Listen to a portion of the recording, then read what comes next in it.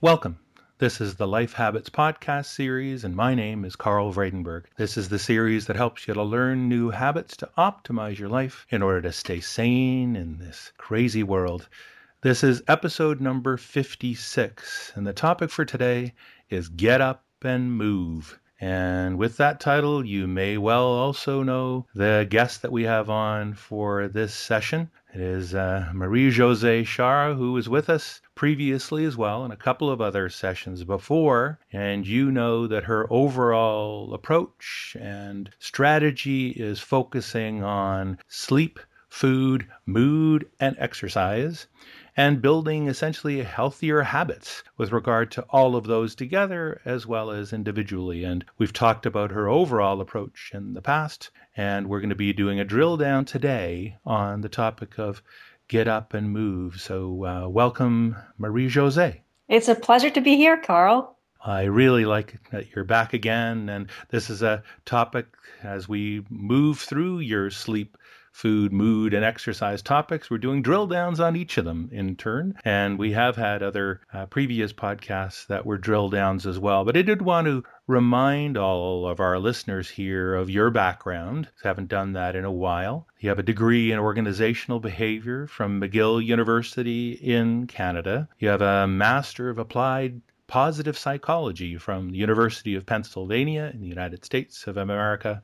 You're a personal trainer, and you have certification in that, and also have nutrition and wellness consultant certification from the American Fitness Professionals and Associates. So lots of credentials there that I think those who have listened to previous episodes we've done together know also means that there's an awful lot of appropriate research that is behind everything that you say, which is also in some of the feedback that they gave us in previous sessions, they also particularly appreciate it. So with that, the topic for today then is overall get up and move, a focus on fitness. And as you now know the process so well and what we do in terms of doing some inspirational quotes and then getting to a top 10 list, maybe we can get started on a quote to start us off. Absolutely. It's a quote that I actually love, from John F. Kennedy. He said, "Physical fitness is not only one of the most important keys to a healthy body,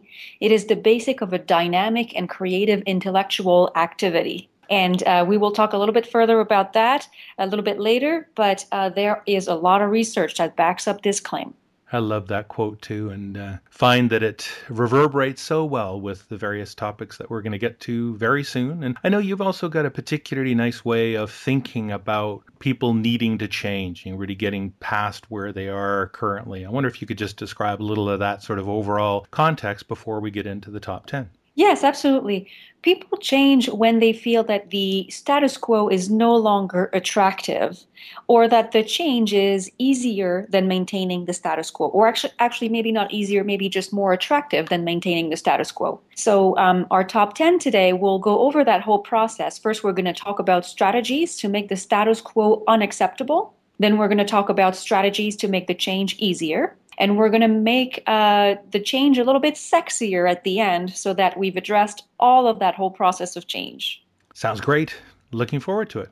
All right. Well, as a very first intervention, even before we talk about those 10 strategies, I'd like to invite people listening to the podcast right now to just stand up. As you are listening, you can listen just as well standing up as you can sitting down. The difference is that if you are standing up, you're keeping your metabolism higher. It's revving for you. You're burning a little bit more calories. You're building your muscles that are helping you have a tall and proud posture. And so why not? Why not take double benefits as you are educating your mind? You can also train your body. All right. So first of all, I said we were going to talk about making the status quo unacceptable. And to do that, I'd like to bust the most common excuses that I hear when people say that they can't exercise. And to do that, I'd like to share another quote with you, Carl, at this moment. Mm-hmm. It is that bureaucracy defends the status quo long past the time when the quo has lost its status. So that's a very interesting quote, and I would like to invite people listening to us right now not to do that mistake, which has been shared with us by Lawrence Peter, an American writer. Don't make that mistake of defending your excuses past the point where they're no longer serving you, and let's just bust them. Yeah, in fact, most people on this topic probably have very, very well practiced excuses Yes. that you're going to go through now. And I think having the inertia to get past those and get out of the comfortable zone of saying, well, no, these are my standard reasons. No, you got to get past these reasons to really get moving the overall focus. So we're already standing up. So now we're going to focus on the getting moving. So go ahead, Exactly Marie-José. right. What's number one? Number one is mother of all excuses. I don't have time. That's the one that we hear the most often. And it's true. Modern lives are busy. The phone is ringing, email is waiting, there's a lot of work, the kids, the soccer practice, this, that, the next thing. But here's what we have to think about. Exercise builds the brain. Literally, not just it makes it a little bit more efficient, it helps build brain cells. So through increased blood flow, our brains build stronger connections, improve memory, promote insight, facilitate deductive ability. All of these things are going to make you more productive so that you can be more efficient throughout the rest of your activities. It will help you decrease mistake rates. It will help you feel a little bit more resilient as well because exercise boosts the production of serotonin, which makes us feel cool, calm, and collected. It also boosts the production of dopamine, which makes us feel more energetic, and it decreases cortisol in our bodies, and cortisol makes us feel stressed. So it does all kinds of good things that help us tackle our day more productively. So if exercise is productivity, then definitely it's worth carving the time. So you'll find yourself after you've really got involved in an exercise program and getting the benefits that you just described, Marie-José, you'll be more productive. You'll also have more time to actually exercise. So if you're more effective Yes. In your day-to-day work and you're not sluggish and your brain isn't just slow and you're actually Exactly. doing appropriate exercise, and like you say, it's a whole body thing. You get benefits right across all the spectrum of the various aspects of our body. You're that much more efficient at what you're doing and more effective at what you're doing. But the other thing you might want to add in terms of this notion of you don't have the time, you also have to just make the time when you look at how important this is to any of the other things that you think are important to life. When you Right. think of, career, well, you want to keep doing that. So you not only want to be very effective at doing it and be, like you say, achieve the benefits of a well-tuned body and mind, but you also typically want to live healthier and longer. And one of the ways to do that is to realize that this is probably the most important thing that you can do, is making sure that you are, healthy and are able to, live a long time. Absolutely. People who exercise have a longer life expectancy. So there you go. You've got more time, right? Right. And people say, well, it's today that I need the time. Well, maybe you don't need to work quite as many hours if you know that you can work a few more years into your retirement. And if you have very difficult tasks to do, research shows tackling them right after a cardio session is the best time for you to do them effectively in a short amount of time. So very, very good thing to consider. Okay, we now have no longer been able to use the excuse that we don't have the time. We're now Yes. convinced that we're past that one. Good. So strike that one off the list. What's number two? Number two is I don't have talent. People will say, oh, I can't do it. I can't bring myself to do it. I never have. I never will. Well, here's my little secret for you guys. There are two broad mindsets, growth mindset or fixed mindset. People with a fixed mindset think that they have a limited amount of talent in a given category, in this case, exercise. Because they have a fixed amount of talent, anything that is challenging is useless because they won't be able to push their comfort level or push their ability level past what they already have. If they make a mistake or if they don't do well, it's a proof of their own limited ability. So they don't like that either. People who have a growth mindset, on the other hand, think differently. In their perception, whatever amount they have today is reflective of how much effort they've put into it in the past. And if they start putting more effort into it in the present, then in the future, they will have improved their capacity. So if you think you don't have the talent, adopt a growth mindset, because research shows that whether you think you can or you can't, you are correct, because it's going to turn into a self-fulfilling prophecy. So start believing that with effort, you will. And indeed, it's going to work out. I think the other thing to think about too, in addition to all of that, is this notion of that the human body was made to do the things that we do when we exercise. You Yes. know, the human body was made, everybody's body was made to run, Yes. to jump, to move, right? And I think a large part of our day-to-day work these days, when we sit around and, are in meetings and all these things that are non-physical, we're just not exercising. We're not doing the very thing that our bodies were made for. So in some respects, this notion of having the talent, so you have the growth perspective, as you say, it also is the case that your body was made for this. And Yes. that you just need to be able to get out there and do it. It's not incredibly difficult to get doing any of these things because your body basically has the core ingredients to be able to do this anyway. Yes. It's counter nature to sit all day long. That's why we're Right, all standing at this moment, right? right. All right. So the third excuse that I hear most often is I hate to exercise. And when we dig a little bit later, people hate to exercise because they don't get in flow. So let me explain that concept a little bit more. We have a skill level, as I just mentioned, and there's also a challenge level. When our skill level matches the challenge level, we easily get in flow. That's when we can develop ourselves. That's when we are challenged just enough and we feel we're progressing and we really enjoy it. However, if we try to meet a challenge that's too high for our current ability, then we become anxious, right? So if someone has to run, let's say, 2 miles inside 20 minutes, and they're only able to walk, at this point for about 20 minutes, and then they're really tired, or if they run, they can only run an interval of a minute or less, then telling them to run 20 minutes is going to be a total disaster. They're going to be anxious. They're going to hate the process. Mm-hmm. Same thing for someone who does run a 20-minute, 2 miles in 20 minutes, telling them that now all they have to do is to run a mile and a half in 20 minutes, they're going to get bored. They won't like the intervals where they're walking to make that 20-minute mark. So in that case, we will need to increase the challenge. So think about what it is that you don't like about exercise. Are you getting anxious or are you getting bored? If you are anxious, decrease the challenge until your skill level improves. With the growth mindset, it's going to get there. And if you are bored, then reduce the challenge. If you are bored, then increase the challenge. Yes, that's right. Increase the challenge so that you can feel like there's something in there for you to enjoy and tackle. It's a great way to think of it, Marie-Josée. I think the other thing that I would add was that when you are about to increase your skill level, that, early on, if you're really out of shape and you really want to just basically get started on it, you don't even think that you could do it. Start really small, but, get an accomplishment under your belt with even a, short distance. Like you say, it might even be a 5 minute, Yes. run or walk, and then you build it up. But as long as you do it regularly, you now are going to get to the point where, surprise, surprise, in a matter of a week or two, you're going to now be able to do more. And you can get that level that you just said, that sort of threshold level, to be more challenging. You can now up it a little. And if you push yourself just a bit past what is that threshold level each time, you'll get that training effect, right?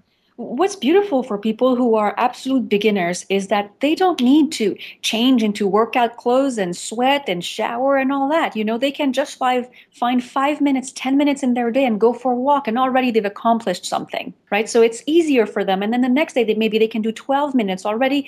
It's an accomplishment. It's an improvement. So it's a great process. I think the other thing is that in order to do that gradually and still be pushed along, I mean, I know there are obviously, if you're going to go to a gym, you can get a trainer and the like to go and help you with that. And all of that is good. But again, trying to make this as applicable to everybody as possible. Not everybody's going to be able to do that. Not everybody's going to be able to afford that. But if you also have electronic devices like iPods, iPhones, and the equivalent from other manufacturers, there are also, I've seen some really good iPhone, iPod apps for this very thing of getting started and giving you guidance as to, okay, now you need to run for like a minute or two, and then you walk for a minute or two, and then the next week you're up to 5 minutes, and then you're up to 20 minutes, and the like building up. But it still organizes your focus, sort of moving forward. So I think some level of guided progress on this might be an idea as well, right? Right. What gets measured gets managed. So great piece of advice, Carl. Right.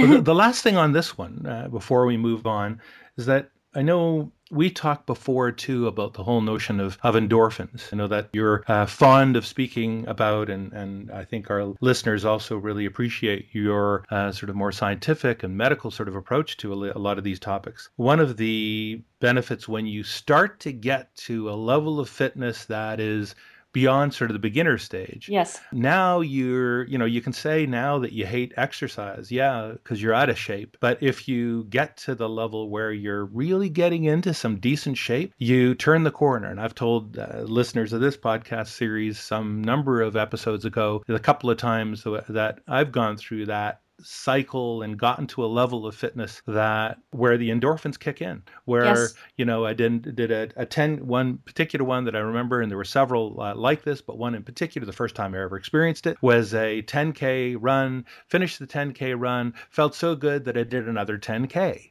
And when you're starting, you think, that's impossible to do. But it isn't when you get to a level of fitness where it's self-reinforcing. Now, again, it's a reinforcement that our bodies were made for this. Yes. When we actually get to a level of fitness that is commensurate with what our bodies are in fact able to do, then they start to take off on their own. Right, right. And there is some research that shows that exercising outside gives us even more benefits than inside. I guess it's because it's bringing us closer to our nature in a way. So I'm sure that for people who hate to exercise, maybe trying outside instead of a gym setting might be another way to bust that excuse. But across whatever it is that you're going to be doing, I think your overall theme is get up and move. So just get going with something. We've got the 3 excuses and no longer have those to be able to have as crutches anymore. Right. Marie-Josée, what's next? Well, next we're going to look at 4 strategies to make the change easier. And you said at the beginning that my whole model works around sleep, food, mood, and exercise. So we're going to look at that. If you take a look at your whole life, it gets much easier to manage change than if you just look at one thing in isolation. So in this case, if we're trying to exercise more or more effectively, and we only talk about exercise, we're missing the point. So let's talk about how sleep can contribute. Sleep increases leptin, and leptin is the manager of whether you are willing to expand your energy or not. So more leptin, more willingness to spend the energy that you've got. Good thing. Sleep also reduces cortisol and increases serotonin, as I've said earlier, both of which make you feel more resilient, make you feel better able to tackle challenges. Again, very good thing if you're trying to exercise. I just re-listened to our last session together where we talked about sleep, and you did also make the point during that session that we should also make sure, though, that we are also doing our exercise some distance from the time that you start to want to go to sleep. So might want to, remind everybody to do that as well.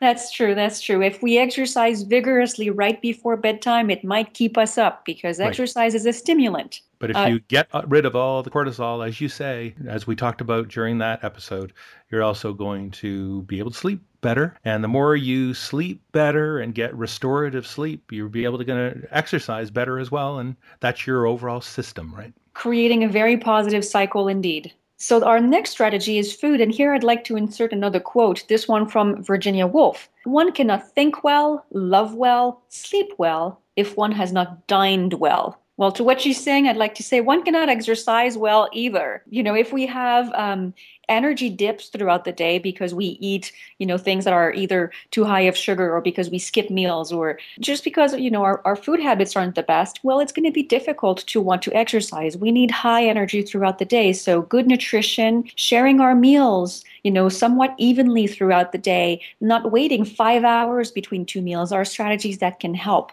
Here's the other thing about food that can really contribute to our ability to exercise. High-fat diets make it harder for our muscles to use oxygen. And if our muscles can't use oxygen easily, then our heart has to work harder for it to do for the muscles to do their work, and that makes exercise a whole lot more difficult. So a lower fat diet, and I don't mean, go nuts and buy everything that's low fat. There's a lot of not so good things about these products. Very often they're higher in sodium or higher in sugar, which isn't any healthier at the end of the day. But, just trying to balance out, not don't go for all of the full fat products everywhere. Maybe buy skim milk, maybe reduced fat milk, choose leaner cuts of meat, maybe eat a little less meat, for example, just so you have a balanced diet, not a high fat diet. Avoid fried foods, of course. That will make it easier for your heart to do its job while you are exercising and thus helping you, going a little longer.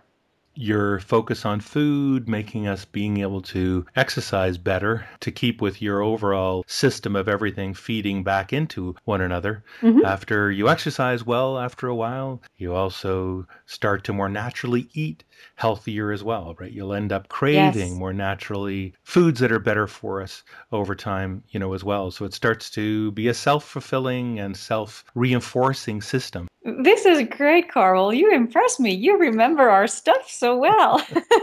You've taught me well, Marie-Josée. Well, So but we've got sleep and we have focused on food. And what's yes. next? And the next one is mood. So, good mood makes us feel more capable in general. But even more interestingly, there's a research that shows that the research was done by Robert Emmons, and it shows that people who keep a gratitude journal not only improve their mood, but they tend to exercise on average 90 minutes more each week than people who keep track of their hassles. So, writing a couple times a week, here are the things I'm grateful for this week, will help you feel not only, happier and more grateful, but also like you are capable of a little bit more exercise. Very interesting and probably, unforeseen correlation. I have certainly talked in this podcast series in the past about the importance of being positive, gratitude and expressing that more and the benefits of all of that. Here's an instance now where, again, there's a benefit that is unforeseen, as you say, that talks about if you have a good mood, you have a positive approach to life, and any situation that you think about that's occurring in your life, you take a positive approach to it, it's going to make you even more effective at doing your exercise as well.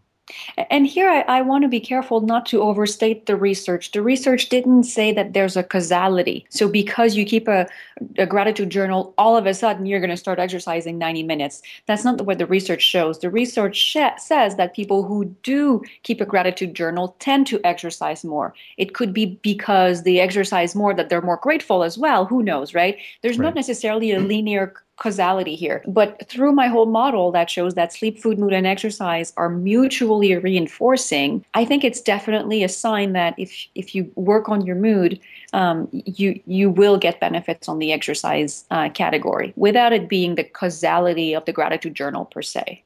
Yeah, and they Am I could making reinforce sense? one another. Yeah, absolutely makes sense. And it's good to be cautious about the interpretations of findings like that, Marie-Josée. I think the notion of, in this case, it's showing there's a correlation, which means it could go either direction or it could be due to some third variable still as well. Exactly. But in this case, what you're saying really is that the overall elements of the entire body are reinforcing one another. And if there's a particular aspect that could possibly further improve your effectiveness in terms of exercise, it's not only looking at sleep, it's not only looking at food, it's also looking at mood and anything else. Yes, our last way to make exercise a little bit easier, research shows that shorter duration and higher frequency are helpful. So just like taking a shower, because you do it every day, you don't wonder, am I going to exercise? Am I going to take a shower today or am I not? You just do it every morning or every night. Well, same thing with exercise. Do it shorter and do it every day so that it's part of your routine. It's part of just who you are and you just can't skip it easily. Your body's going to say, hey, something's missing today. You didn't exercise this morning. The other part of that is the non-negotiable self-talk. People often will start wondering, well, is today a good day? Maybe tomorrow will be better. Let me try to figure it out. And the moment you start arguing with yourself, you've lost the battle. So make it shorter, do it every day, and don't negotiate with yourself. Just go for it. Just do it. It becomes ingrained and it's easier to maintain. I love this one. Marie Jose. I think this is one, and I think you also talked about this in one of your newsletters, and we'll talk about that a little later in terms of the mechanism that you also use to make information available to people that may well want to sign up for that. But I remember a particular issue that talked about this, which is basically that a lot of the other advice that is given as things like you should exercise 3 times a week or maybe four times a week. And then, as you say, you have a lot of people thinking about, well, is today that day or not? And you engage in the self-talk that you just mentioned. Yes. Of saying, well, is today that day? No, let's make it tomorrow. I don't really feel like it today. I better make it tomorrow. And then it ends up being the next day. And then before you know it, you're no longer, engaged in a program anymore. And if you were to be, not as exhaustive in terms of the actual time that you take necessarily every day at it, but that you focus more on the very theme of this whole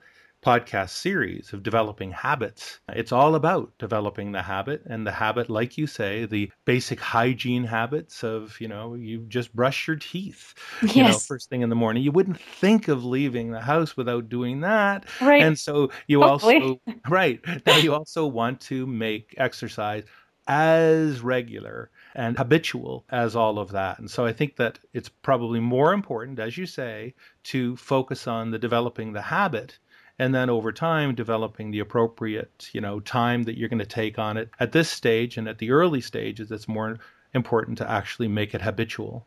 Yes, absolutely. If it's part of your routine, it becomes part of your identity, and then you don't skip it. People who are aiming for 3 times a week, well, they're aiming for the minimum, right? And as part of your identity, you're not one who shoots for the minimum, are you? Right? Right. Exactly right. I think we also have talked in the past about other aspects of getting things into becoming a habit. And there's probably this one, we've talked before about the notion of, whether you need to get into a gym, whether you need to do all kinds of other things that are usually impediments to people getting started. If you are introducing the notion of making things more involved to get there, that will likely lead to the possibility of you not doing it. I think, again, it's in line with your thinking here, is to make it simple, make it something that you can actually go out and do, whether that involves actually something that involves going to the gym or going and just running outside or whatever. Don't use anything or don't introduce anything that is going to be an impediment or is going to give you a possible reason not to do it. You've got enough reasons already. Right. Exactly right.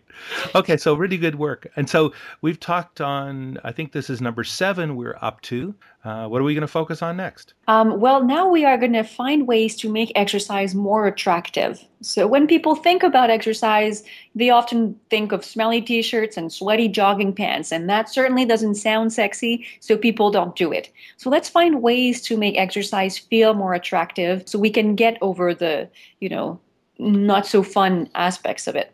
Mm-hmm. And the first way to do that is to use your strengths. And here I'd like to introduce a quote by Martin Seligman, whom I've had the pleasure to work with, an absolute genius in psychology. He says, "When well-being comes from engaging our strengths and virtues, our lives are imbued with authenticity." So if we use our strengths to benefit our exercise, it will become more engaging, more energizing, and it will feel more authentic. So it doesn't feel like it's that thing you're doing because the world tells you you should, but rather it's something that you do because you know how to engage into it in a way that is stimulating for you. So here are a few examples. If you are high on curiosity, for example, well, try to work on something new at each workout. So you're discovering, it's making it interesting for you. Mm-hmm. If you're high on perseverance, maybe you can count the number of days in a row that you can exercise, or how many weeks in a row you're not going to deviate from the routine you've set for yourself. If it's humor that's making you tick, then try balancing moves, because as you're trying to balance yourself, you're going to make funny movement, and that might be funny for you. It's going to make the whole routine a little bit more engaging. If you're high on kindness, work out with someone in need. If you're high on the love of learning, try new disciplines each quarter. So those are all examples, and they're only examples, but find out what your top strengths are and then see how you can express those through your workouts. And you want to make this over time be something that is what you would define yourself to be, right? So Yes. you look at all those various dimensions. Those are sort of your own core strengths and areas of focus. And I think over time, when you do that and you personalize your approach to exercise, you also will start to develop the concept that you're the kind of person that is fit, that Yes. is a person that actually does this kind of work. And I think a lot of people that are reluctant initially to begin doing this kind of exercise and have the excuses that we just went through at the top of the top 10 list, when they really get engaged in doing this and personalizing it as you just described it, I think over time they also start to think of themselves as being people that do this. And once you start to see yourself as somebody that is fit and is into fitness, I think you also start to be even more effective by internalizing that view. Absolutely. I am writing a book right now, and the very first thing that I suggest is decide that you are a healthy person. You said decide that you're fit. People might say, well, I am not fit, so I can't convince myself that I am. Okay, maybe you can't convince yourself that you are fit. How about convincing yourself that you're active? Mhm. Decide today, I am an active person. And then the next day, decide again, I am an active person. And when you've done it for, 2, 3 weeks in a row, then you'll realize I am now an active person. So make that decision, decide how you want to be, and then do what you need to do in order to be that person that you've always wanted to be, or that best possible self that's in you. The other thing that you probably were mentioning in passing was that you also, want to actually invest a little in making this something that is important to you. And Yes. so, if you've got the sweatpants and that's your old, concept of how to do this, in order to consider yourself and feel good about the fact that you're doing this, might want to buy some appropriate sort of exercise gear. And that also will further reinforce this notion that you're the kind of person that does this and you're an active kind of person. Absolutely. That's not part of my top 10, but it should have been. If you feel good in your gear, if you've got the appropriate equipment, if it's not risky that you're going to hurt yourself because, your shoes are not the right kind of, or something like that, it's definitely going to help you get out there and do it. Okay, we're now up to, I think, number 9. Yes, number 9 is add meaning. So for some people, it might not be about the exercise per se. Maybe it's about maintaining better health so you can play in the yard with your grandchildren when you have them, or if you have them already. It might be about making sure your loved ones don't have to worry about your health. If we know that the number one killer in America right now is heart disease, there's a lot of people worried about their loved ones. So exercise to save those worries to those around you. Maybe you want to honor the body God gave you. Whatever it is, add meaning, infuse meaning into your exercise and into your activities so that it's not just the exercise for the sake of exercise, but exercise for the sake of something bigger and more motivating. Or train for a cause. And the other one that may be related to 8 or 9 in terms of the way that you're describing this, I know I may have mentioned previously in the podcast series that my brother is heavily into exercise and does significant events like marathons and Ironman and all that kind of thing. Good for him. And one of the things that he feels very strongly about is, which is I think related to both of these, is also making exercise more social, actually making it such that you go out with a group of people to go do this stuff. I know there's a running room is an organization that does this on a regular basis, and it increases the likelihood of you being compliant and going out and doing it because you have people that are just not going to take those excuses, Marie Jose, that you Yes. introduced at the top of the list, right? And it's also going to be not as focused on banging the pavement with your feet in terms of doing the exercise by yourself. You're also making it much more enjoyable. You're also going to likely be, reinforcing each other more and encouraging each other forward. Yes. You can also get some challenges in terms of, wanting to keep up with somebody else that's there. If there's some level of healthy competitiveness that may well drive a level of increased focus that may help you as well in achieving your goals. So that's the other one that I would add to the description that you've provided. We're back to the excuse of I don't like it. Some like to exercise in groups. Others like to exercise alone. Some like to master their bodies. Others like to chase a ball. Explore different things. If you've always just done the same thing, if you've always just hit the pavement with your running shoes on your own, and you've always, hated exercise, well, try a competitive sport. Maybe try something, that's more artistic, like ballroom dancing. Maybe you just haven't explored enough all the possible avenues to make it so that it works for you. Now we're up to number 10, I think. Yes, last but not least, use the peak-end rule. Here's what the peak-end rule says. Of any event, no matter how long or short, we remember most the peak and the end. So if you go on vacation, no matter if it's a 1 week, a 2 week, or a 3 month vacation, there will be a very clear peak and the end. Those are the two things that you're going to remember most. And if you like those, that's how you're going to judge your whole vacation. It was a great vacation or it was a poor vacation based on how high was the peak and how high was the end. So let's use that rule to our benefit with our workouts. Let's plan for a good peak and let's plan for a good end. If you are a runner, run at your max capacity on your favorite song on the iPod. That would be a great peak. If you're working out with someone, maybe exchange massages at the end. That would be a great end.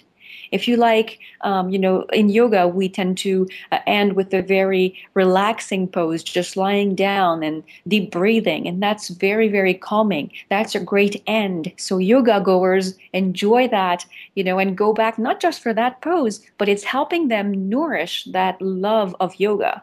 So manage for a good peak for yourself. Plan your favorite activities, plan your, buddy activities strategically, and then plan for a good end so that you overall start to increase your liking of working out a little bit more each time.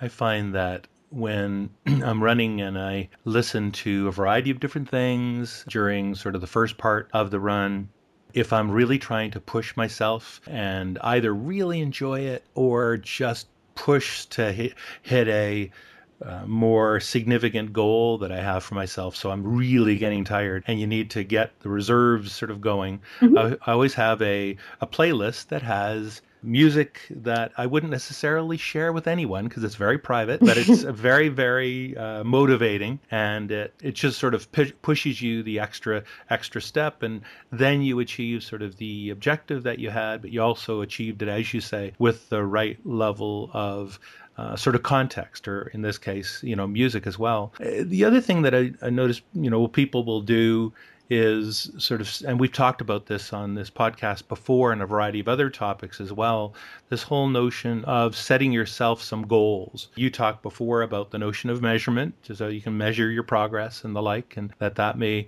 at times be useful. We often, when we're talking about really getting to a peak, if you ask a lot of people that have, done, let's say, a lot of running, they will also describe some of their absolute peak moments as being when they crossed that finish line on the first marathon they ran, or 10K or whatever it is that they were doing. Do you have any thoughts on sort of the approach? We've talked previously in the podcast about the notion of being reasonable in setting yourself some goals. Yes. But also making them small enough so that you're not setting yourself a goal of running a marathon and doing that in 3 months. If you're starting from zero, that's pretty crazy, and you might not well achieve that. But I wonder if you have some thoughts to offer too with regard to the approach to setting goals. Yes, I have two thoughts. And the first one I've already mentioned is set goals that are going to put you in flow so that you're not in that anxiety zone or in that boredom zone. So try to stretch yourself just a little bit at each workout. And the second thing is micro goals. So rather than say, okay, today I can run 2 miles in 20 minutes, I would like, in 6 weeks to be able to run 3 miles in 30 minutes, add 1 more mile at the same pace. Rather than just do that and look 3 months ahead, look in this workout. How can I set myself a goal or multiple goals in this workout? So let's say I am lifting. Well, I usually do 13 reps with a certain weight category. Well, today I'd like to do 13 reps with 5 more pounds. Or maybe I'd like to do 16 reps, just a micro goal. You know you're done your goal inside a minute. So you can't give up on that goal, right? It's just a minute. And then maybe you're going on the treadmill and you're going to say, well, I'd like to run the longest distance I've ever ran inside 2 minutes. It's a micro goal, very short, very manageable, keeps people engaged, and you know quickly if you got it or if you don't, so that you can quickly give yourself a little break if you need one too, rather than get discouraged. So micro goals are very, very helpful. Really good advice on all of this in getting people up and going. And a quick reminder to just make sure you go see your doctor before starting an exercise program like this. And wanted to, just as we're finishing up, I had mentioned earlier about your newsletter that I read. Just wanted to ask, in sort of wrapping up here, where people may be able to find more about you and that sort of thing. I wonder if you could just let everybody know where they should go. Of course. Thank you for opening the door. My website is smartsandstamina.com, spelled out fully, smarts, SMARTS, and AND, stamina, STAMINA.com. On the left-hand side, there's a sign-up box for my newsletter. I email every 2 weeks. Each issue is research-based. It always gives one concrete tip people can try today for free, and it takes less than 90 seconds to read. So very short emails, very applicable. I get good reviews for those, so I think that they're helpful. I hope some people take the chance to try it out. I also have an upcoming book. I am hoping to release it in May. So people who sign up for my newsletters will get special offers and will know exactly when it's out. Can you give us an idea as to what the focus of the book is? Yes. It's 50 strategies for better sleep, food, mood, and exercise habits.